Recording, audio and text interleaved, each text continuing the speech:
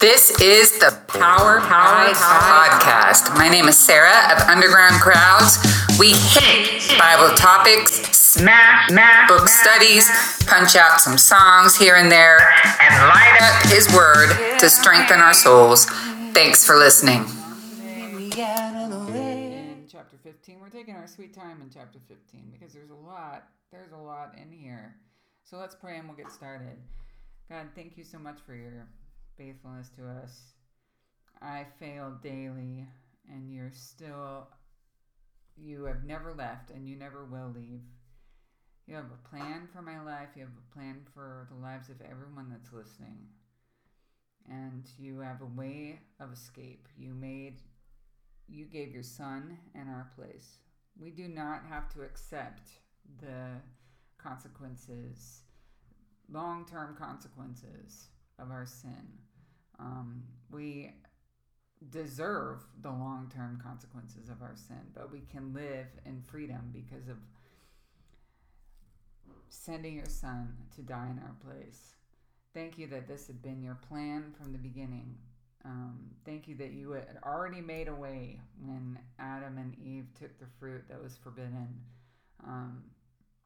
and that we can rest in this reality that you are working things out for our good and your glory. In Jesus' name, amen. So we're going to continue here, starting at verse 6 of chapter 15. Then he believed in the Lord. Now, so yesterday we talked about this difficulty he was having, and then the openness before the Lord, and the Lord speaking to him, much like the way he spoke to Job. And then when he came to the realization that, and a lot of us have this refreshing experience, right? When we have struggled with something and God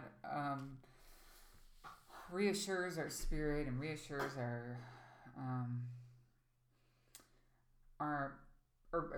restores our peace through His Spirit. It's almost like we re-believe. Okay?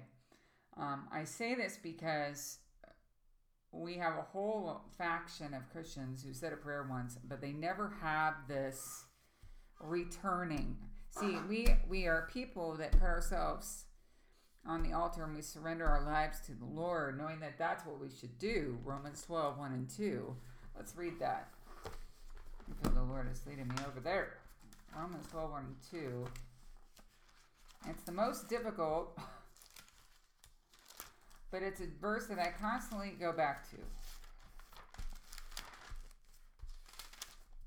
Therefore, I urge you, brethren, by the mercies of God, to present your bodies a living and holy sacrifice, acceptable to God, which is your spiritual service of worship.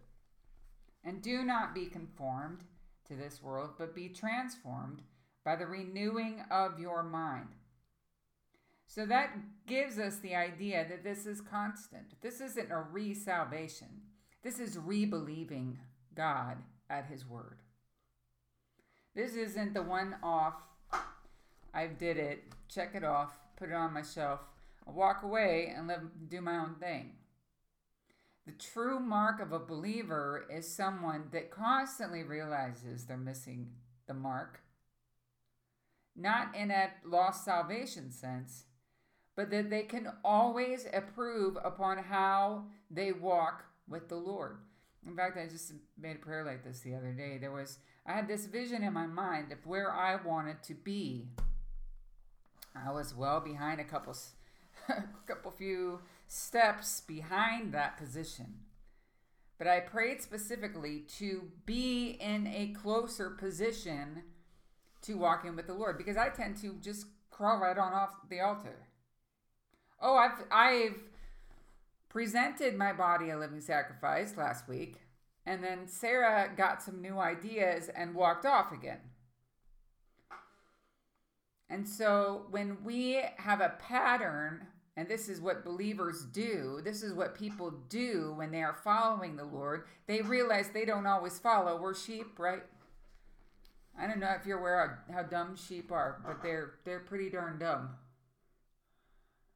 and they get some crazy ideas about how to go about life. In fact, they're living proof that evolution is just ain't true, because they have to be taken care of. No ifs, ands, or buts about it. They need an overseer. So that's just really interesting that God calls us sheep. Not. I don't know why I'm looking at. Oh, hold on. I forgot to do the video, but I'm not going to go back. I mean, I got to tell you that. So this one will only have part video, I guess, on YouTube. And it'll probably be out tomorrow. But my computer is commandeered by my son, who is in 8th grade doing his online school. So I don't always have access to my computer. And it is really late today for me to be doing a podcast. He's at youth group, and I've got to do it now. But during the school year, it's just iffy when these are released. So I apologize in advance, just the way it is. And then this weekend it's going to be a doozy, because we have a house rule that in this online school, we can track the grades. Now, instead of me breathing down their neck every day and checking their grades every day, I picked a day once a week to check their grades, and it has to be in the green. You can either be in the red or you can be in the green, and there's no excuse not to be in the green unless you're just simply not doing the projects. Because they give you multiple chances to do it over. There's just really no excuse. So, but no names. One of them's, down a couple notches. So we're going to be working on that this weekend. So that, long story short, that's why this is late today. Anyway, we crawl off the altar. But we know, that Christians know that that are following after Christ have not come to a point where, they're above, they're holy enough. They've compared themselves rightly with everybody else in the room, and they look holy enough. They've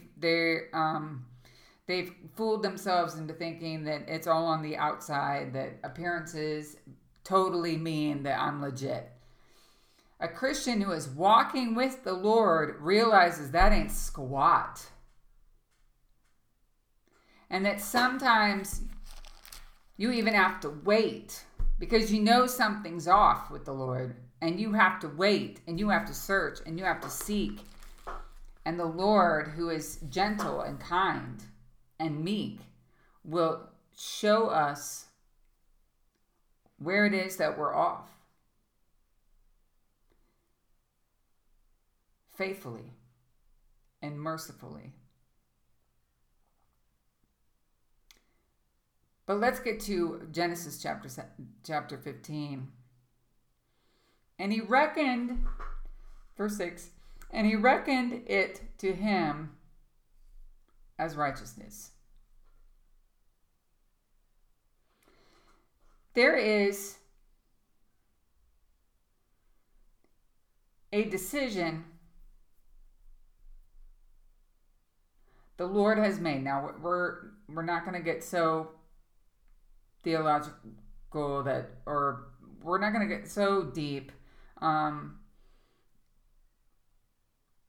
Where and when the time was that God decided salvation was the way, Christ was going to be that payment. My opinion is it was the plan from the start. That God in his foreknowledge knew that Adam and Eve would not obey.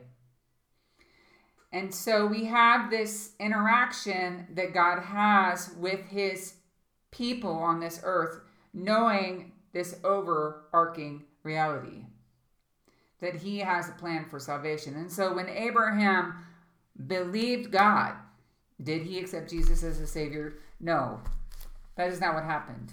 Abraham believed God. God made a decision to mark it as righteousness.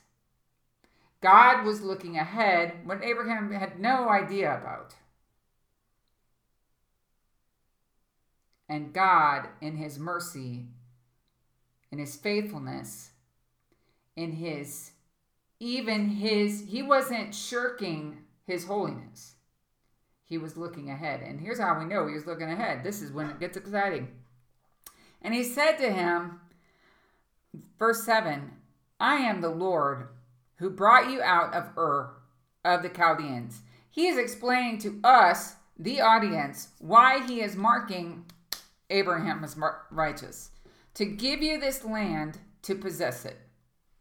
First, he's the Lord. He said, O Lord God, how may I know that I will possess it? Now, he asks a question concerning a logistic, a very earthly perspective, a plot of land that I am going to have. How do I know that I'm going to get the deed to this land? And look at where God takes him. So he said to him, bring me a 3-year-old heifer and a 3-year-old female goat and a 3-year-old ram and a turtle dove and a young pigeon. Then he brought all these to him and cut them in two and laid each half opposite the other. But he did not cut the birds. The birds of prey came down upon the carcasses, and Abram drove them away. Now when the sun was going down, a deep sleep fell upon Abram. Behold, terror and great darkness fell upon him. So Abram asked a simple question about when he's going to get the deed to this land. And what happens? He's told to collect a female goat, a heifer, a ram, turtle dove, a young pigeon, slice them in half. Put one on one side, put one on the other side. And the birds of prey move in, which I don't think is a mistake. Anytime God is going to show us, reveal something to us about his character, and it is an aha moment, you had better believe this thing's going to try to scoop that seed right back out so that we forget and we go back to our same questions, to our same rumblings, to our same complainings, to our same misgivings, to our same. How many times?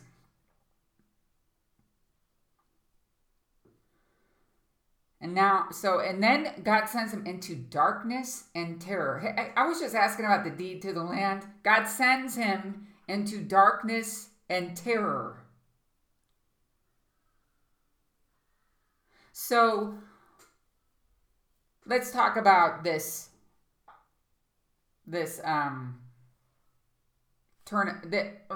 progression. So Abraham seems to be stuck on a certain, what am I going to get? When am I going to get? How am I going to get? Where's the deed? Where, blah, blah, blah, blah, blah, blah, blah. Right? And God keeps trying to push him out and not push him out. Realign, like in yesterday's podcast, realign his viewpoint. Shift his focus. And friends, sometimes the bottom drops out when we have refused, and I'm raising my hand, but I'm raising my hand. We refused, and we have refused, and we have refused to shift our focus. Just batten down the hatches. We go in survival mode. This has to happen. Lord, times are running out. Just today. Your girl is not perfect. Just today.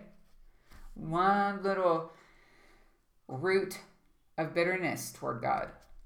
A certain aspect of the promise, and I was like, I'm over that. Just nasty. Just nasty. And it rises up. And so God sends him into terror. And great darkness fell upon him. And God said to Abram, know for certain that your descendants will be strangers in a land that is not theirs, where they will be enslaved and oppressed for 100 years. Sometimes when God's trying to shift our focus and he says all these sweet things to us, I love you, I'm with you, shift your focus, and we just refuse to do it, the fire's going to get a little hotter until we let go of that thing. Now Abraham is learning that his descendants are going to be, what? Slaves? Oppressed? Look, I'm trying to tell you, lift your eyes, because it ain't all pretty down here. I have this promise for you. I'm also, like our scripture tells us, all that live godly in Christ Jesus will suffer persecution. We cannot leave out the fact that we are still on this earth. We cannot overlook the very real truth that if we're going to live godly, we're going to get attacked. And it could be just spiritual at the moment, but then it could be very, very, as we see in the past couple of years, direct attacks on the church. Everything from not being able to meet to being attacked for not catering to every single whim of rules, not being fearful. Our biggest weapon during that time was not being fearful, and it was not appreciated. There was a very, very direct agenda to keep everyone in a state of fear. And when the church rose up and praised God anyway, when the church rose up and threw off the fear, it was in direct opposition to darkness. So God's like, what you are placing all of your worth and value on this earth, fill in the blank. What is it? What is it that you have to have right now? I can think of a few things that either I want to change or I think should change. Some things in my life that are just not fair. It's true. It's true. But it's almost as if God is saying, you know what? You're going to have descendants. Yeah. Also, they're going to be slaves.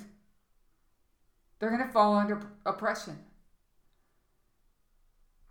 Isn't there something else you need to be focused on? How about you, believer? His kingdom or yours? Because the one down here, it's not going to last. What you've got lined up, what you've got figured out on this earth, it's passing away. I don't care what ladders you've climbed. I don't care what kind of people you've manipulated to, around yourself or whatever. I don't care what kind of impression you give people when you walk into a room. I don't care.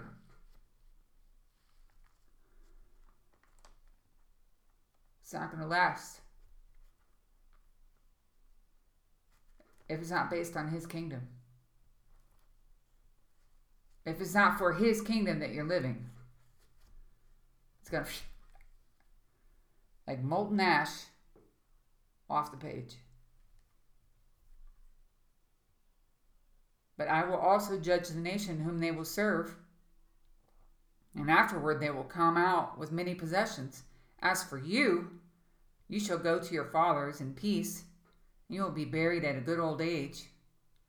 And then in the fourth generation they will return here, for the iniquity of the Amorite is not yet complete. So he's giving Abraham a big picture. begging him.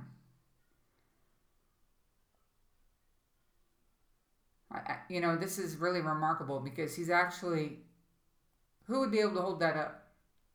I'm going to do this with your life, and then I'm going to do that with your life, and then I'm going to do that way over there in the future after you're dead. That's really remarkable. Who would really be able to hold that up? It's because God is standing there with Abraham that he's able to hold this up. It came about when the sun had set, that it was very dark, and behold, there appeared a smoking oven and a flaming torch, which passed between these pieces. Remember the pieces of the animals? On that day, the Lord made a covenant with Abram, saying, to your descendants I have given this land, and from the river of Egypt as far as the great river, the river of Euphrates, the Kenite, the Kenizzite, the Cadmonite, the Hittite, the Perizzite, the Rephaim, the Amorite, the Canaanite, and the Girgashite, and the Jebusite.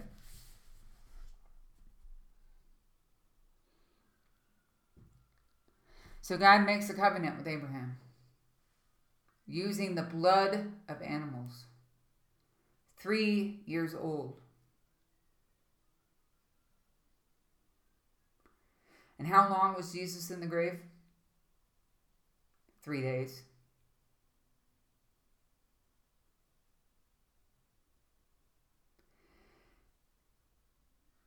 And what does his blood,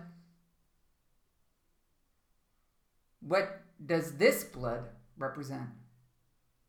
This coming thing. Even beyond this Kenizzite, Jebusite, Girgashite, the land, the people, the enslavement, all of this stuff. Even beyond that, as Abram observes, overwhelmed with darkness and great terror,